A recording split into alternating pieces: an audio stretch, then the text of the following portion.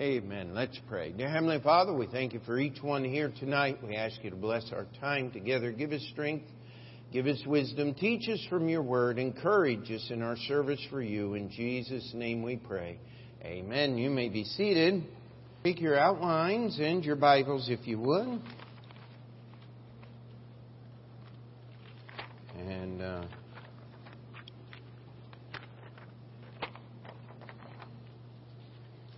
on the back, you should have a diagram, and I do apologize. It is the same old diagram that I've had for a long time, and I would tell you I'm working on something else, but right now we're just trying to keep heads above water here with everything that is going on with the different churches right now. And Brother Jason, I do need to see you after the service. We need to get a check signed for the building insurance for Union. We finally got that taken care of. Praise the Lord. And so we are moving in the right direction on almost all fronts, but just quite a few different fronts right now. And so this is our fourth lesson in the Tabernacle. Again, we're doing this different than we have in the past. Our first lesson and the overall theme of the Tabernacle is how to approach God. How God wants us to worship Him, to come to Him. There are so many just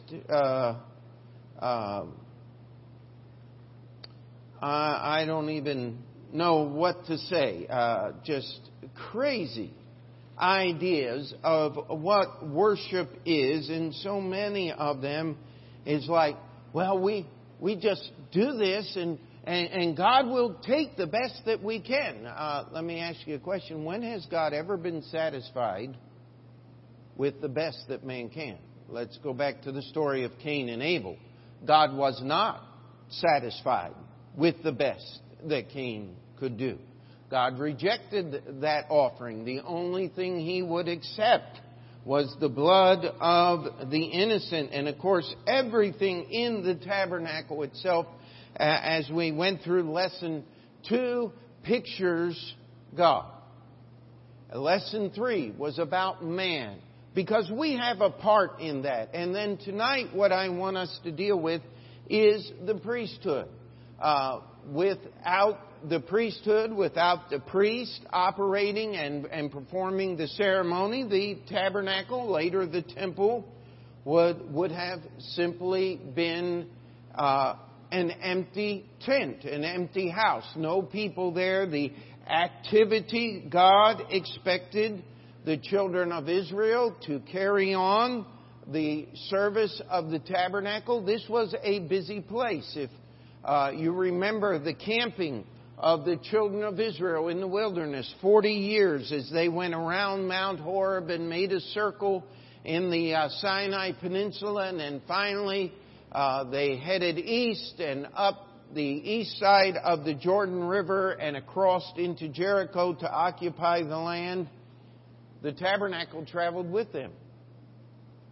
Roughly between 2 and 3 million people arranged in camps by their families. We have the Bible often mentions the mixed multitude, and of course the Egyptian side of the family would live with the Israel side of the family and whatever one of the tribes that they were with. And something just to think about, it's an amazing thing. 430 years in the land of Egypt, and every Israelite could trace their heritage back to distinctively one of the sons of Jacob. They had 12 distinct tribes, literally 13. Joseph got counted twice, Ephraim and Manasseh.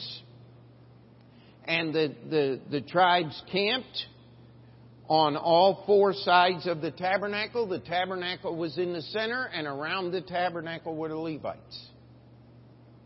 And when the trumpets would sound, the north camp would begin to pack up and they would move. The tabernacle would begin to be taken down. Then the east camp would go. Then the tabernacle would go. And then the other two tribes, the tabernacle traveled in the midst of Israel 40 years. It's an amazing feat. God was trying to teach the children of Israel how to obey, how to do the simple things. You know, the hardest things in life are often not the most difficult things we do. It's the daily part where we get messed up. Now, isn't it? I mean, if we called for and we have, a day of fasting and prayer to deal with some very specific event, I will tell you I can depend on every member of this church that is physically able to be praying and fasting, and we have done that in the past. But you can't operate every day like that. And the real living is not in the emergencies or in the crises. It's in the daily part. And you see, the priest always had things to do concerning the tabernacle. This is why Jesus said, take up your cross how often? Daily.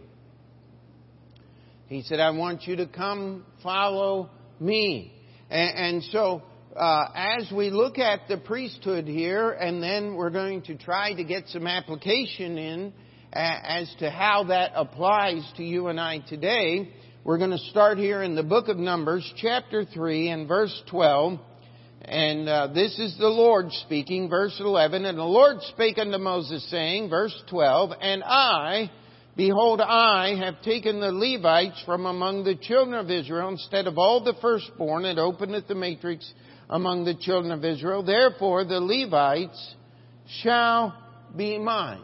And God goes on to explain that in the day of the first Passover in the land of Egypt, where the angel of the Lord went through the land and killed all the firstborn in Egypt, God said, I've hallowed the firstborn to be mine. And people have said, well, God's original plan. Well, let me help you with that. God's original plan in the Garden of Eden was that Adam and Eve would never sin. But before the worlds began, Jesus had already been crucified. Our plan of salvation had already been detailed by God. It says that He was crucified before the foundation of the world. Not physically, of course. Things had to happen in time, but God is not bound by time like you and I are. And so, we can say this and that, but the working plan was the priesthood. And that priesthood was part of the tribe of Levite, because not all that went in the tabernacle was the job of the priest. The tabernacle had to be packed up every time Israel moved, whether they stood there for a day, a month, a year. Whenever the tabernacle moved, the Levites had to pack it up. And part of them had carts to carry the curtains and the boards and the building part of it. But the sons of Korah, they had to carry the individual articles of furniture on their shoulders. There would be 4 of them that carried the Ark of the Covenant, and 4 of them that carried the golden altar of incense, and 4 of them for the table of showbread, 2 of them for the candlestick, another 2 for the laver, and another 4 for the brazen altar. And they would carry this. And as the children of Israel marched through the desert, so did every item. And by the way, the fire was still burning on the brazen altar as they marched. It was never to go out. And so, how they did that? is up for conjecture, but you can take a fire and bank it in the ashes, cover the coals, and they will keep hot for hours and hours and hours. And a fire can be rekindled from the original fire with very little effort at all. But the Levites were taken out of the tribe of Israel. If you read in Exodus 27, Aaron and his sons were to order the tabernacle. They were the priest. If you were going to be a priest, you had to be a direct descendant of Aaron. By the way, Caiaphas, in the days of our Lord and Savior Jesus Christ, nearly 2,000 years ago, roughly 1,600 years after the tabernacle was built, could trace his direct lineage right back to Aaron. Tell you that's pretty amazing, is it not? And that's why the children of Israel knew that he was the high priest. Ananias and Caiaphas were the high priest, and this was talking about the different sons of Eli and their descendants after them, and it keeps going on. But sons of Aaron, not of Eli. You had Phinehas, the son of Aaron, and Eleazar, the son of Aaron, and the priests followed in that direct line from them. Everyone that violated this law died. How many of you remember the story? We've covered it 8 times. We're getting ready to cover it the 9th time in our Through the Bible time on Sunday morning. The Dathan and Abiram and the sons of Korah. There were 250 sons of Korah. These were the ones that carried the tabernacle on their shoulders, the articles of furniture. And in here it is in Numbers chapter 16 and verse 10. The sons of Korah had come to Moses and rebelled against him. And Moses said, "Do you seek the priest? Isn't it enough for you that God has put you in the tribe of Levi? Do you have to be a priest also?" How many know what happened? 250 men died. Fire came out from before the Lord. You know how that worked? The Ark of the Covenant was in the most holy place. And that fire came out through the veil, through the door of the tabernacle, out of the courtyard, into the place where these 250 men were standing, and scorched every one of them to death in an instant. God wasn't playing games when He chose the priesthood.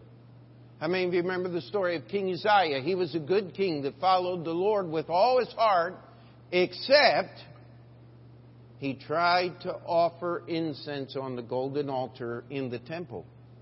How many of you remember what happened? He comes in with the censer, and the priests are there to withstand him, and he goes forward, and it says the leprosy sprang out in his forehead, even as he was in the temple. And he hasted to go out, and he lived the last 16 years of his life as the king of Israel in a leper colony. Because he tried to violate God's law.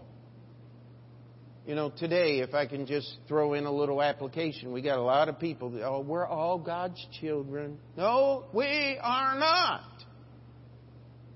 Well, God listens to everyone's prayers. Well, how can He not listen to everyone's prayers? He's God.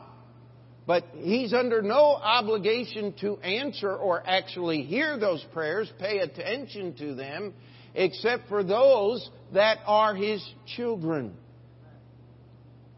And there's only one way to be one of God's children. You got to be born into His family. Amen? And by the way, God also purchased you, did He not? He redeemed you with the blood of Jesus Christ. And by the way, just in case you were wondering, He adopted you too.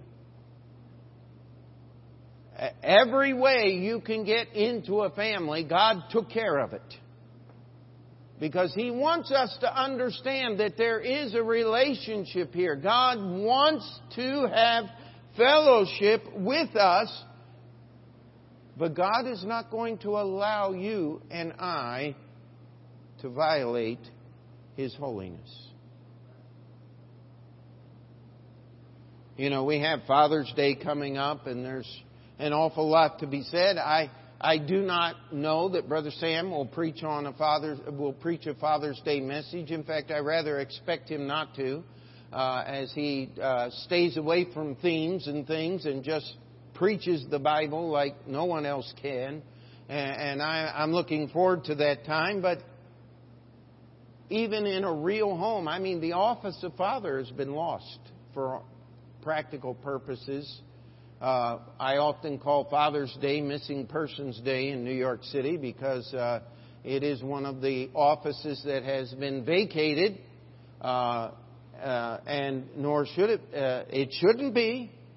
Men, if you attain to anything, if you have a wife, if you have children, be a father. It's more important than being president. It's more important than paying all your bills. It is the only job that guarantees that our next generation is going to survive. I was at a preacher's fellowship in the Albany area on Tuesday, and Brother Dan Smith, most of you know him or know of him. And I said, "What do you think about this?" I said, "Did you ever think that we would live in an America where we would be glad Donald Trump was in the White House?" And he looked at me and laughed and said, "I'm sure glad he's there." But wow, what a change. And I'm a young man.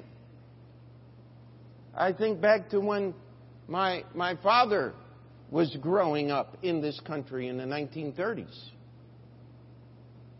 Cars did not have keys.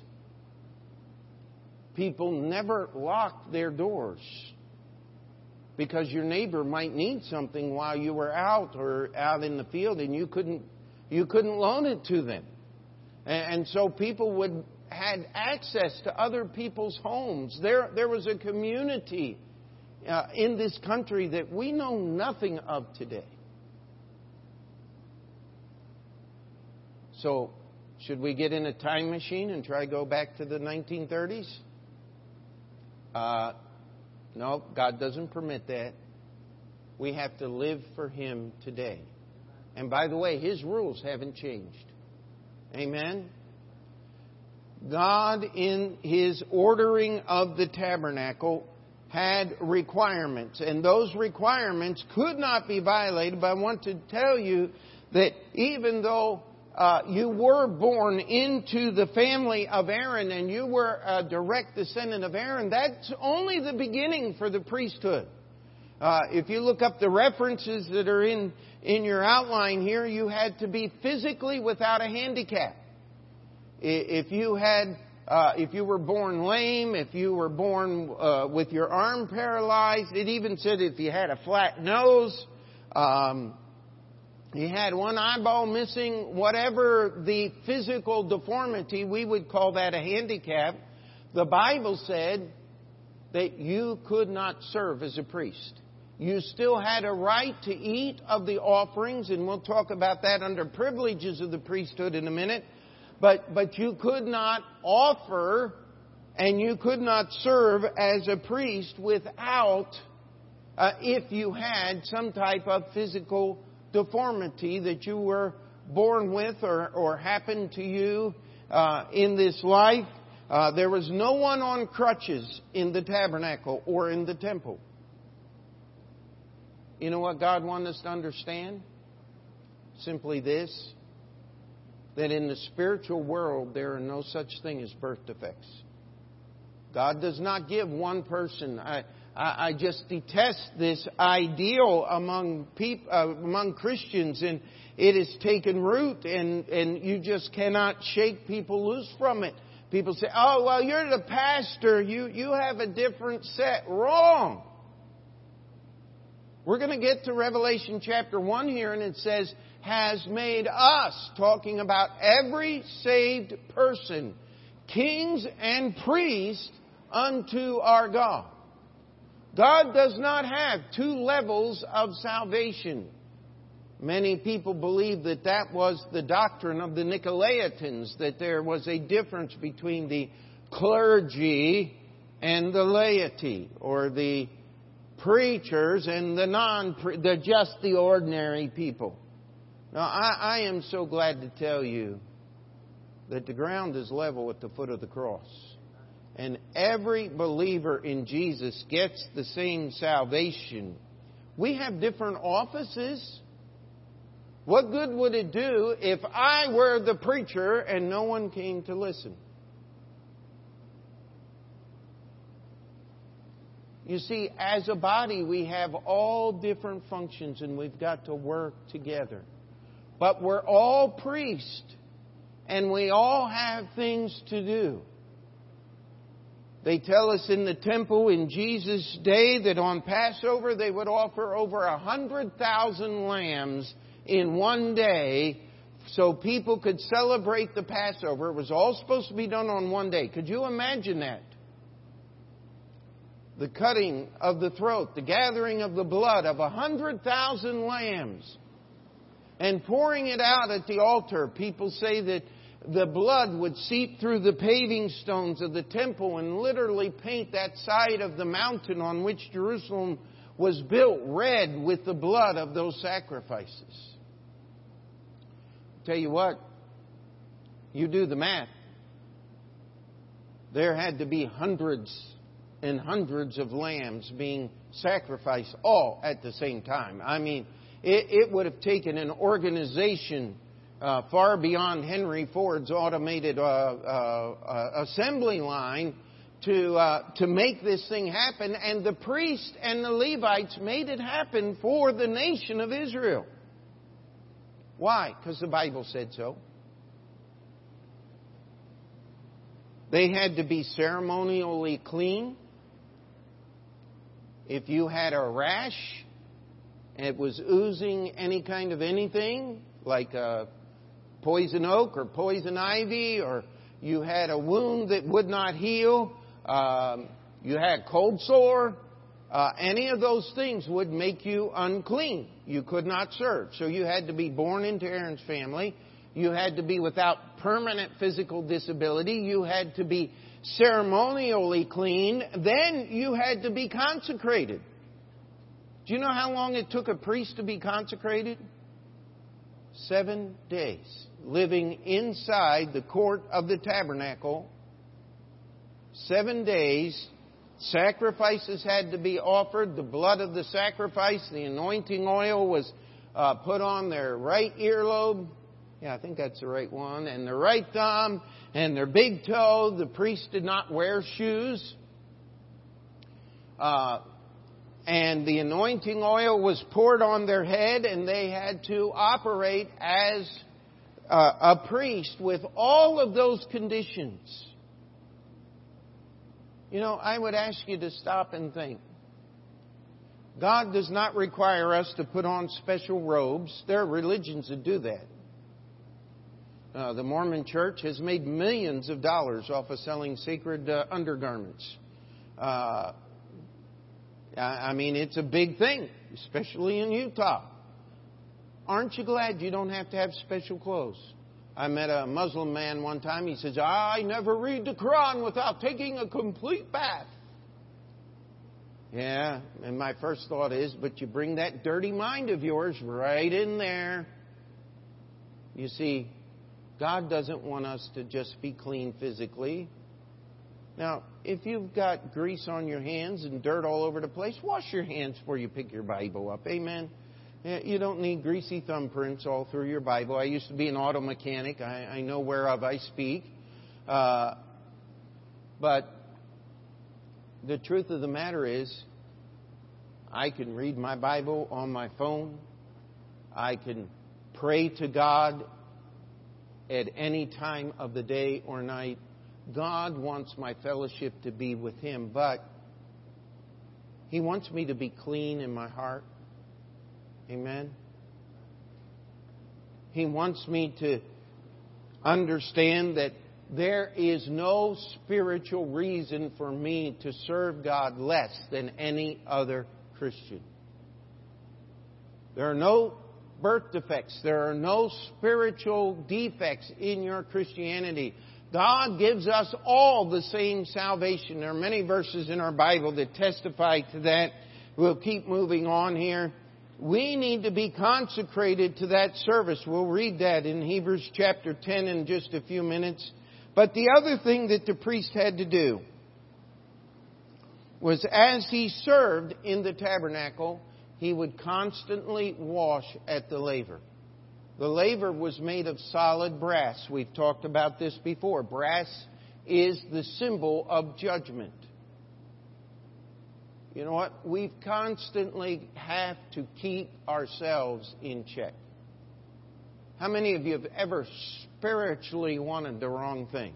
Every hand should go up, because we have. There is only one thing that will check the human soul, the human heart, will keep you in line, and that is the power of the Word of God. That's why Ephesians chapter 5 talks about the washing of the water of the Word. It's a picture of that laver, and that laver was made out of the looking glasses of the young ladies who would assemble at the door of the tabernacle. Obviously, there was a purpose in assembling at the door of the tabernacle, because that's where all the young men showed up, okay? And so there was some, but they gave their looking glasses, and that laver would have been something to behold. It would have been bright, shiny brass. You would have looked into that water and you would have been able to see blood and dirt and other things on your hands, on your feet, and wash and stay clean as you served in the tabernacle.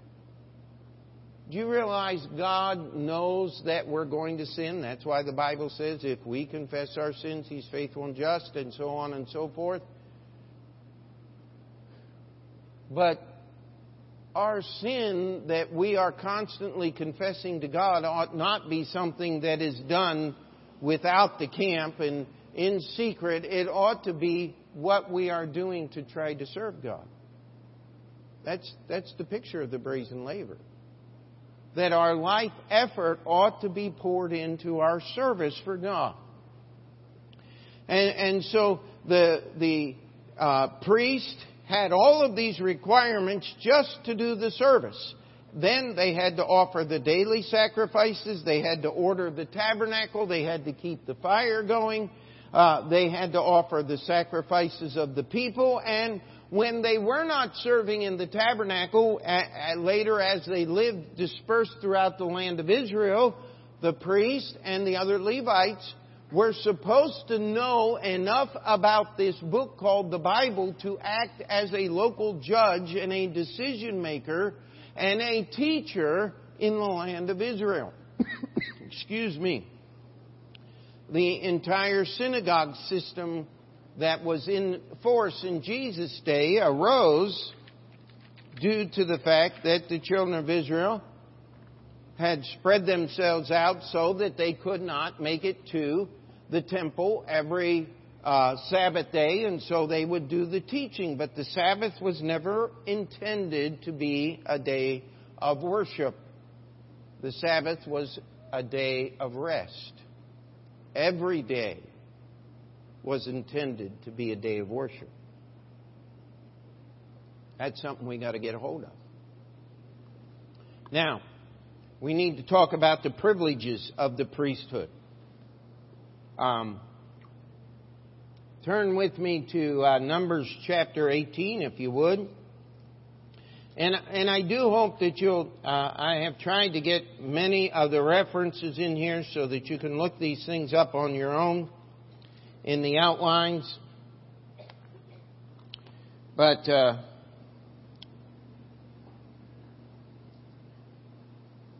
let's look at verse 19 of Numbers chapter 18. And all the heave offerings of the holy things which the children of Israel offer unto the Lord have I given thee, and thy sons and thy daughters with thee, by statute forever.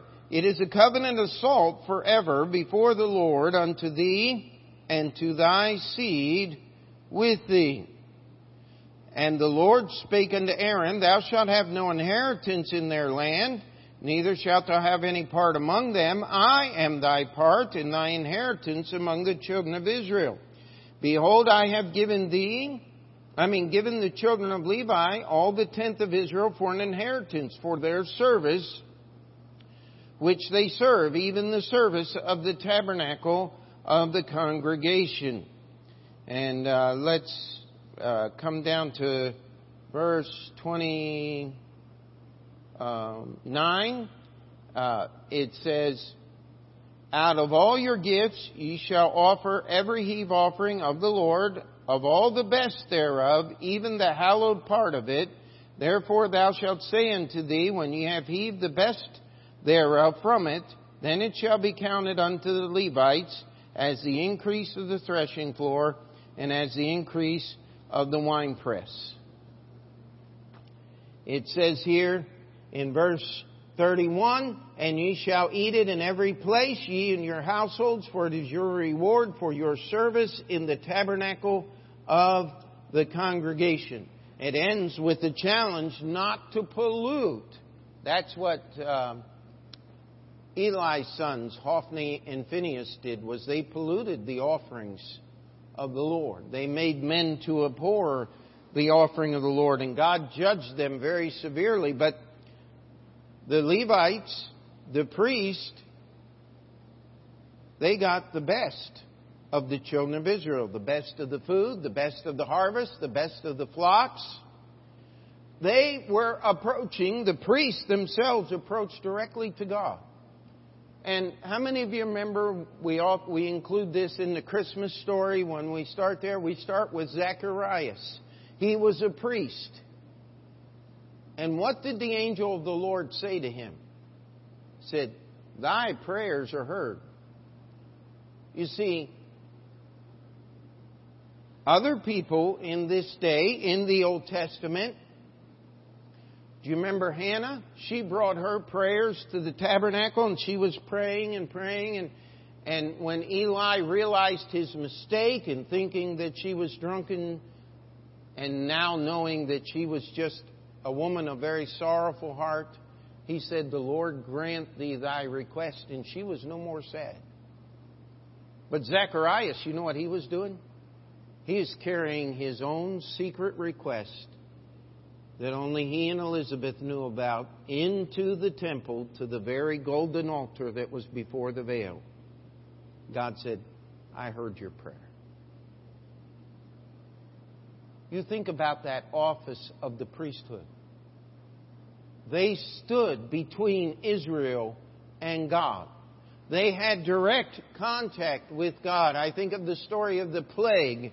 I think it's in the book of Numbers where the children of Israel were just falling down and Aaron took incense and he kept running into the crowd and stopping and people were still dying and finally he stood between the living and the dead.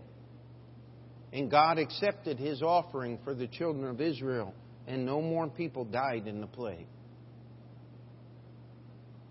The former chancellor of the college I went to, I had the privilege of having him a few of the last years that he taught there at the school. And he said, the job of the preacher is that of Aaron. And it's holding the Word of God between the living and the dead. What a beautiful picture. Terrifying picture. But that is the job of the priest, is it not? Direct access to God. And they had special rights in the land. They didn't have to raise their own food as all the rest of the children of Israel did. Their food was provided through their service in the tabernacle. They had no inheritance of land, but they had the inheritance of the best of the labors of the entire nation. It was needless to say that many of these Levites and priests were among the more wealthy of the children of Israel because of this that was given to them on a regular basis. Now we have just a few minutes and we want to make an application here. Let's go to the book of Revelation, chapter 1. We've alluded to this verse.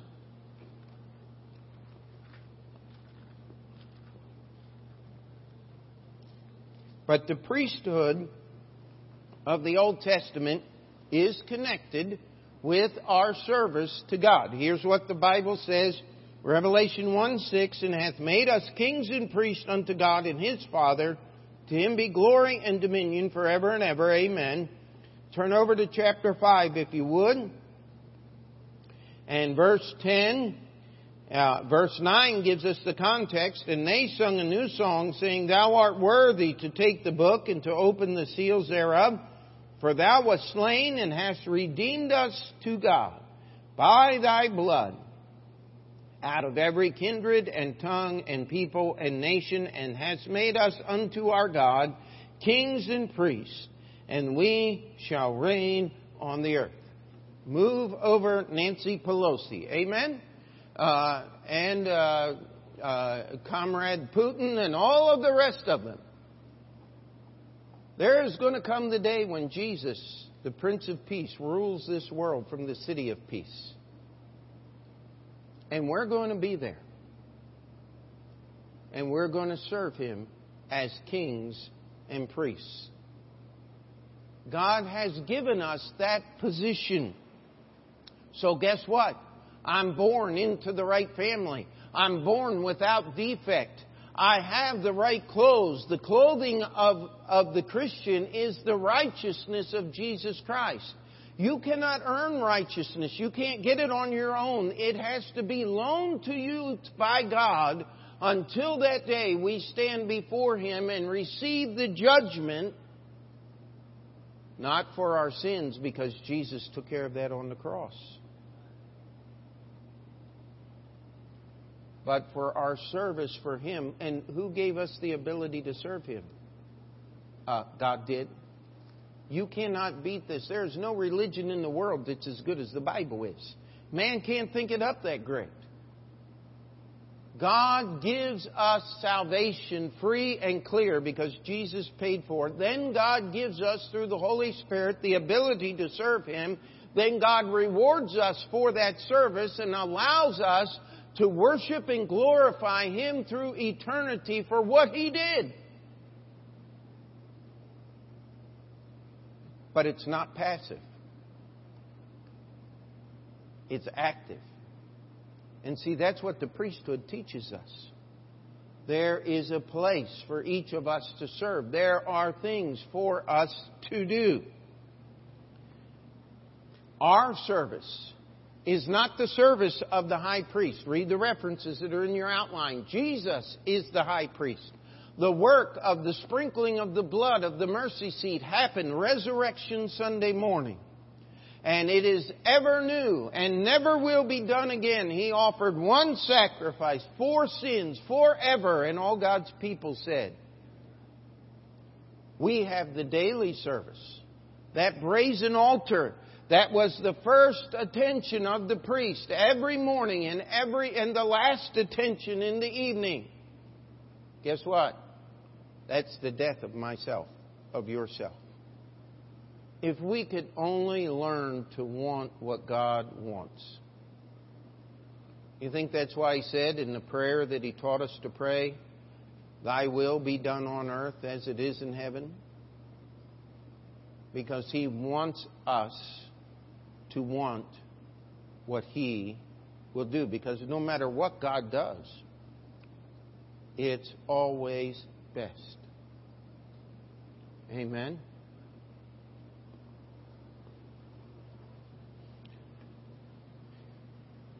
The sacrifices we offer, I beseech you therefore, brethren, by the mercies of God, that ye present your what?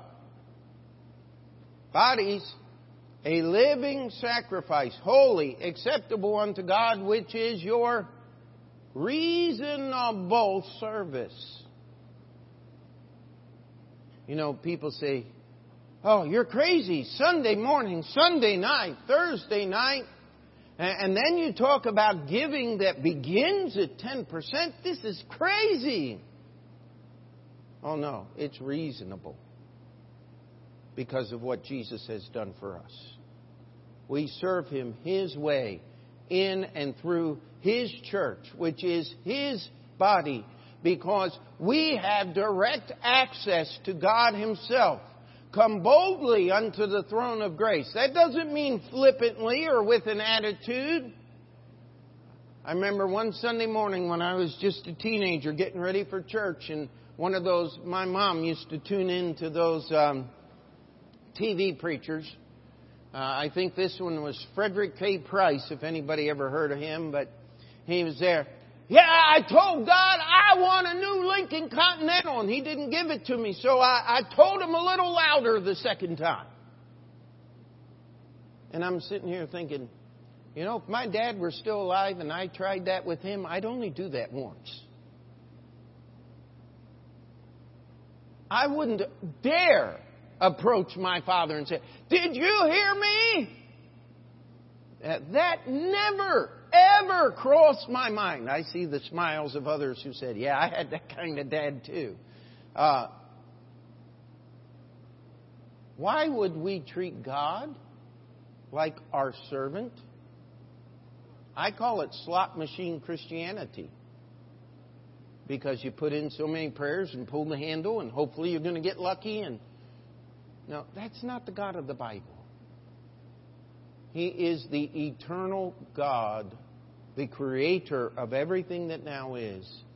And He has given me an opportunity by making me a priest, giving me direct access to God through the Holy Spirit that lives within me, to approach His throne and pray. You know, I think of how many times I've asked this church since last September to pray for the Community Baptist Church that God would provide them a pastor. There's just a little part of me that's not entirely just jumping up and down for joy at God's answer. But I'm surrendered to God's answer. How about you? Because His church is important. Every once in a while I'll wake up in the morning and all kinds of things that I didn't even know I had start hurting. How many of you have gotten old enough to know about that? And then I think, you know, I probably messed that up working over at Union. I don't blame that on Brother Mike. No, wait a minute. That was reasonable service. You see, our service for God is not passive. I don't just sit around and wait for God to bless me. He's got work for me to do. If you work a regular secular job, you need to maintain a good testimony for Jesus Christ. That's part of your priesthood. That gives you the right to give a testimony to how good God is. How many of you have ever met someone? I mean, I remember going street preaching one time, and some guy just started, he saw us out there, we were set up and painting, and he goes over to a corner opposite and just starts screaming, "Believe on Jesus!" And obviously the guy, if he had a shower, he hadn't used it in months. And his language wasn't even clean. Neither was he. And I said, "Do you really care about Jesus?" He said, "Oh, yes, I do." I said, "Well, then, would you mind being quiet so that we could actually witness to people instead of running everybody away?" "No, I'm doing the work of God." I wanted to tell him, yes, you are, but it's little g, little o, little d. Because you're hindering the true going out of the gospel. And we have a world full of that. You see, no one wants to think that they're serving the devil now, do they? No one in their right mind. We do have our share of people who aren't. You know, would you go to church if over the church it said, "We believe about 10% of the Bible. The rest of it we don't think is very important"? Well, that's what you're getting in most Protestant churches. You go to a Catholic or Orthodox church, I think it goes down a little bit from there. There's just not much Bible. It's all tradition. You see, the priests have a job to serve God God's way. That's what gives us access to the very ear of Almighty God. Jesus said, pray, ask the Father in my name, ask that ye may receive, that your joy might be full. God has a promise. We just went over this verse, but my God shall supply all your need according to His riches and glory by Christ Jesus. Read the context of that verse. God will give you everything you need to serve Him. That's what it's talking about. Now I want you to turn with me to one passage very quickly and we'll be done. Mark chapter 10. Mark chapter 10.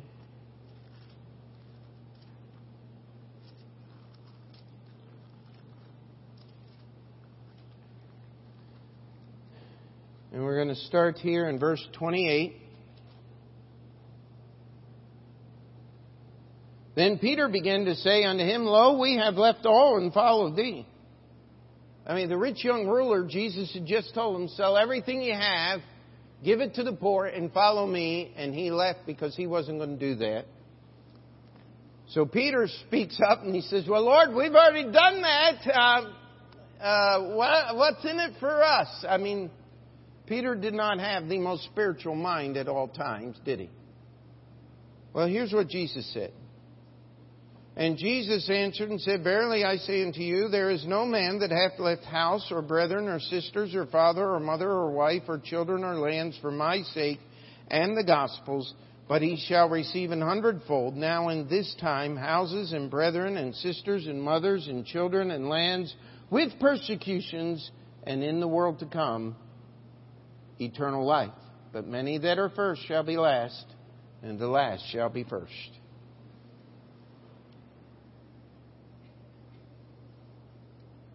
We have the promise of God's supply. We have the promise of God's blessing and the promise of eternal life.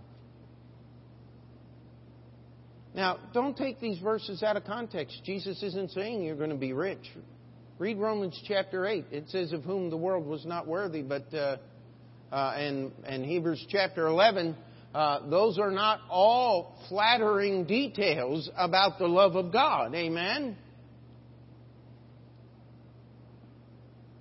But if you are totally enthralled by the person of the Lord Jesus Christ, it will not matter where you are or what you're doing. Paul said, I've lost everything. And I'm not worried about it. In fact, I am so glad to be rid of it. Read Philippians 3, verse 8. He explains that on no uncertain terms. Even a child can understand what Paul was saying. That he detested everything that he lost for Christ. Always get nervous when someone gives a testimony.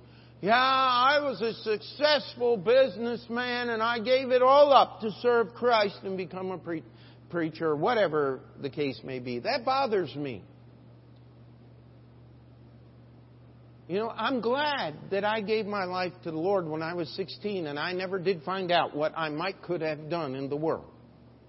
Because there'd be a part of me that'd still be hanging on to it. You know what? I don't have anything to hang on to. Someone said, what have you done with your life? Start a church. That's what I've done. I've helped a few other people along the way. Praise the Lord. And our church is doing some things for the Lord. That's what we're talking about here. Being a priest, doing and fulfilling my duty, serving the Lord. And all God's people said. Dear Heavenly Father, we ask that you would help us understand this priesthood. There is work for us to do, so much work. And Lord, we just ask that you would give us grace and wisdom to see the things that we can do, to leave the things that we should leave alone. Leave them in your hands and let you carry those burdens. Lord, that You would give us Your joy and the thrill of being able to pray and talk directly to God. Lord, help us understand the great things that You have called us to, the great responsibilities You have laid upon our shoulders, and the great enabling to do far above anything we could ever imagine. Work in our hearts, Lord, that we may be worthy of the office to which You have called each one of us here. It's in Jesus' name we pray. And before we finish that prayer, we'll have the piano begin. If you need to just slip out, spend a few moments at the altar. It is open.